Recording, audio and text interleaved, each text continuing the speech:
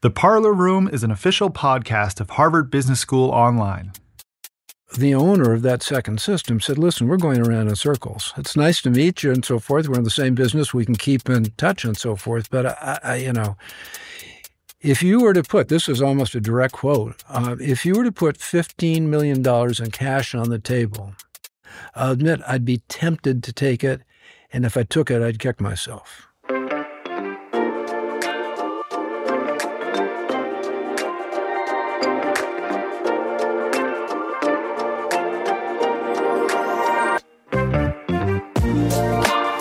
Welcome to The Parlor Room, where business concepts come to life. My name is Chris Linnane. I'm the creative director of Harvard Business School Online.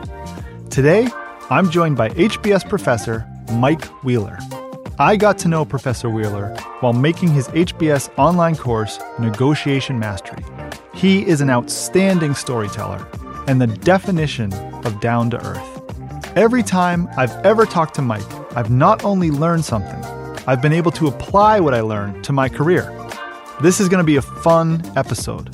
So let's get started. Welcome to The Parlor Room. Whenever you're ready, Okay. I'd like to hear this Teddy Roosevelt story. He was running for re-election. He had not run for re-election in 2008, but in 1912, he wanted to run again. And he decided to run as an independent. Not a Democrat or Republican, but on the, quote, Bull Moose Party. Odd name. His publicity committee had a good photograph of him and it created a pamphlet, and they were on the verge of distributing it nationwide. This was in October of 1912. I'm obviously living a century later here. 1912. That had a picture that they had not secured the rights to use. The credit was on it, Moffett Studios, Chicago, Illinois. So they were in a position where, well, we could distribute this thing and we would be violating the law, which is not a good thing to do and not a good thing at all for a president to do. So we've got to go and talk to them and see if we can get the rights for it. And they were prepared to pay heavily. But their campaign manager had an idea. Telegrammed the Moffett Studio and said, we are interested in using a photograph of President Roosevelt taken by you. It will be seen by potential customers of yours from coast to coast. How much are you prepared to pay us to use it? Whoa. And that worked. And that worked. Wow. Right? So, but there's a lesson to that, right? We're not dealing with that kind of stuff, most of us at least. But even when we're in a bad position, when we may think that we have poor alternatives, don't forget that we may have something to value that the other side is willing to pay for. It's such a valuable way to look at things, too, to always think of the perspectives from different angles. Absolutely. Got to get in their shoes. Jeez, I feel like there's 20 things that have happened already to me today that I could have had a better outcome if I had just thought about it differently. Well, here's the good news. Yeah. Tomorrow is on stage. You'll see it tomorrow. Oh, and I'll make the same mistakes again, Mike. People always want to know this. What's the best way to plan for a successful negotiation? You know what Dwight Eisenhower said about plans? He said, Chris, plans are worthless. Plans are worthless, but planning is everything. So you need to have some sort of general approach, and you've tested it, best case, worst case. We hope there's a lot of room for agreement. Is there a lot or only a little? We hope the person that we're going to be engaging is going to be truthful. We hope they understand that we're going to be candid with them, all those kinds of things, but there are uncertainties in negotiation. Also, in terms of the circumstances, I think it was Jeff Bezos who said, when we make decisions, we usually have maybe 70% of the information we wish we had. If we wait for 90%, it's too late. Yeah. And in negotiation, I see it as a learning process. We're exploring, we're trying to find out where the room for agreement is, how we can take a good deal and make it even better if we're creative. Now, can I tell you a story Please. of my first negotiation I ever remember doing in my life? Yeah. And you can maybe give me a grade. Tell me what you think it is. So when I was like maybe 11 years old, I lived in a neighborhood with tons of kids. So we're always outside playing basketball, playing baseball, flashlight tag, all that stuff. And one day after school, I was playing street hockey with these two twins, Tom and Abe. They're really small, but surprisingly good at sports. So something was bothering them, I could tell. And after some questions, I figured out that the day before, they had thrown a water balloon at a girl named Celeste as she got off the bus. Celeste's older brother, Blake, had found out about this, and word had got out that Blake was coming for Tom and Abe. So that's why they were stressed. Yeah. A couple, Were these identical twins? Yes. So the innocent twin could have been hammered. Could have been, but I have a feeling they both were involved. They got word that Blake was looking for them. And a few weeks before, there was another confrontation between Blake, who was a big kid, and another kid in the neighborhood over a stolen baseball bat. And when they came head to head, that other kid pretended to pass out. Mm-hmm. Just fell on the ground. Even Blake wasn't going to kick or punch that kid. And he was so committed that kid stayed on the ground for 3 hours behind the pitcher's mound while we just played baseball. So Tom and Abe said, maybe we'll pass out when Blake finds us. That's when I got involved and I said, I don't think Blake's going to fall for that twice. Mm-hmm. And even though you're twins, you're probably not going to pass out at the same time. Mm-hmm. Long story short, Blake put one of the twins, Tom, in one of those old metal trash cans with the metal cap and rolled them around the neighborhood for like an hour. And I could hear Tom yelling and I could hear the thumping and stuff, and I felt bad. But at the same time, I thought, if it wasn't for me, they'd both be in that trash can. Because I had negotiated one twin in the trash can and no hills. Is that like A-, B+ negotiation? Well, you set the bar pretty high on this. Got to be an easy grader. Yeah. In all seriousness, do you think you saved the second twin that experience? I totally did. Okay, so one of the challenges in negotiation is assessing your performance.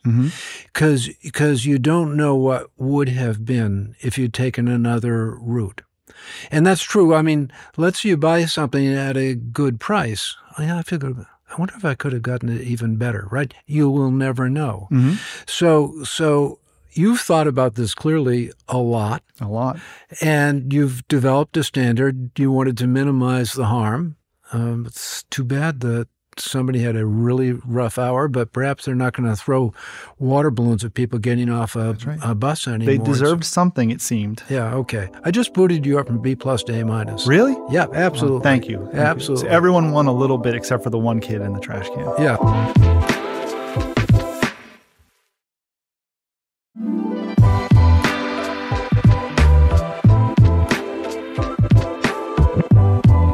My interest, particularly in the last 10 years or so, I guess it goes back even further, is basically how you can improvise in a disciplined way.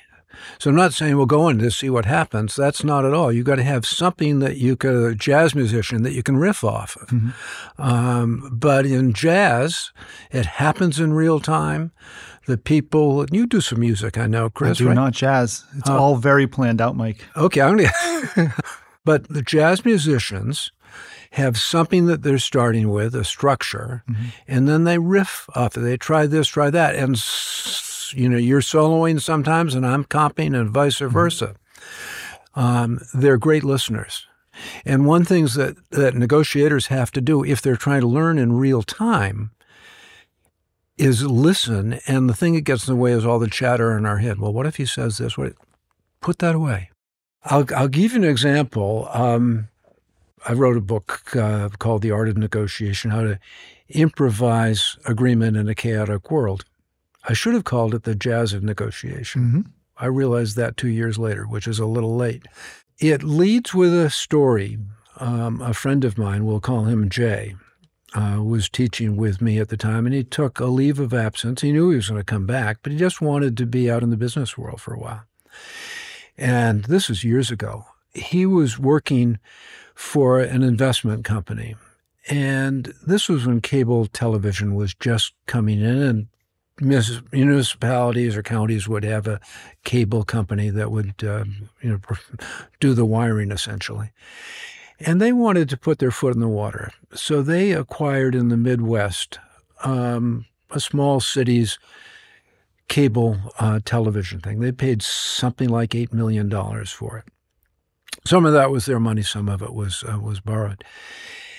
They got the company into the black pretty quickly, and it was clear that the business was growing. They thought, okay, the next step is let's see if we can get some adjoining communities under our umbrella.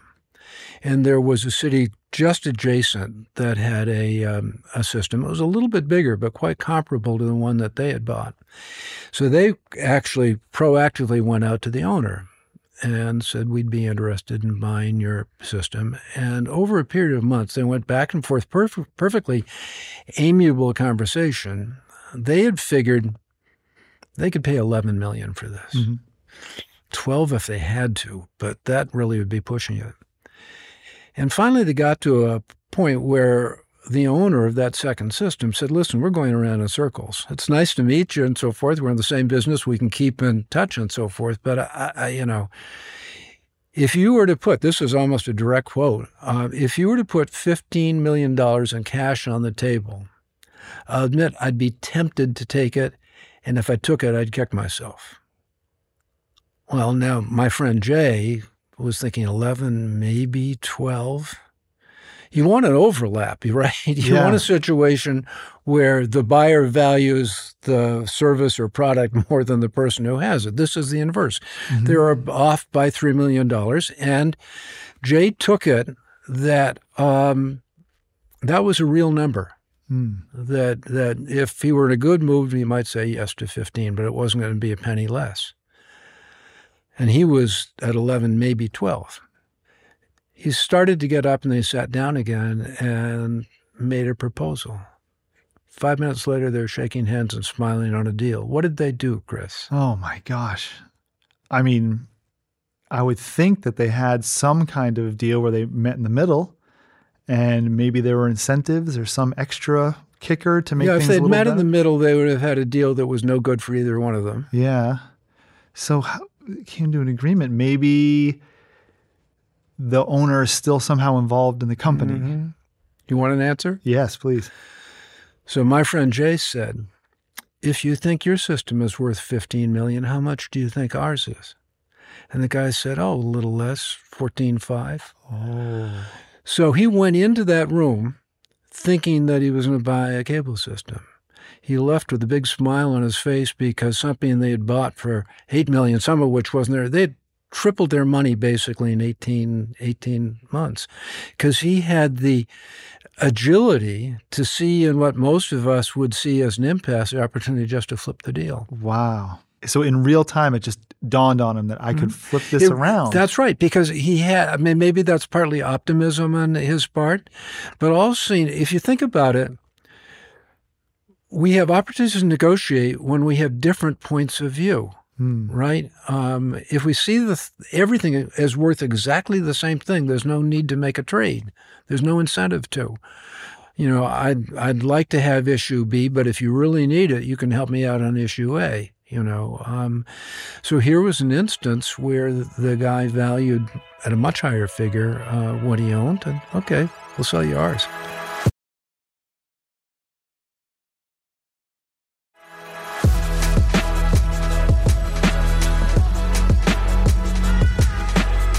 I've got some questions for you. Please. First question, Elise in Manchester. What are some common pitfalls to avoid during negotiations, especially as a young professional?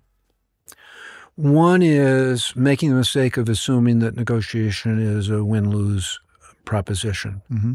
I also think, some people have big egos and so forth, but if you're not confident about negotiating, we have courses on that. People have written books about it and so forth. It can be the difference between making a deal and not making a deal. It can be the difference between making a deal that kind of works versus one that really has a creative aspect of it. But like anything, it's worthy of some study. I think a person who's young can get up to speed fairly quickly if she or he put a little study into it. Okay, this one's from Min in Seoul. How can negotiators effectively manage conflicts during the negotiation process? Well, one thing that's tricky about that is that there are conflicts where there are honest, there's real anger going back and forth. Now, I remember in your course, in your negotiation mastery course, we had the automotive union. Mm-hmm. That old footage in Canada, was that GM or was that Ford? I can't remember. GM. We have the footage of that negotiation going haywire. Absolutely. And people getting really upset with each other. It's amazing. It's very rare to have real-time, unedited video. And this was a strike in Canada between the Canadian auto workers and the factories that were there. And the biggest problems were within the union. Where there was a battle for leadership and a lot of X-rated language involved. And the person who was the head of the union was very adept in terms of knowing whom he could be courteous to, even though they weren't necessarily supporting him. And then his biggest rival. And the time came, as you recall, for him to go toe-to-toe. Yeah. And it's fascinating. In those instances, you don't want to be surprised by that. If you're preparing for negotiation, what could go wrong here? What would I do if it did go wrong? Can you anticipate everything that could go off the tracks? No. But you could, in a general way, say, I hope we're going to have a good relationship. But sometimes people yell at each other. What am I going to do then? There's some options. Yell back isn't necessarily the right one. Sometimes letting it pass.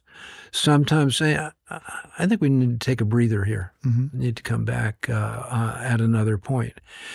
But we want to be optimistic. I think that we need to say, what's the best case, what's the worst case? Not merely about the deal, about the terms are going to be, but what the relationship is going to be. Our last question's from Damien in Toronto. Okay. What are the key skills or qualities that differentiate successful negotiators from the rest?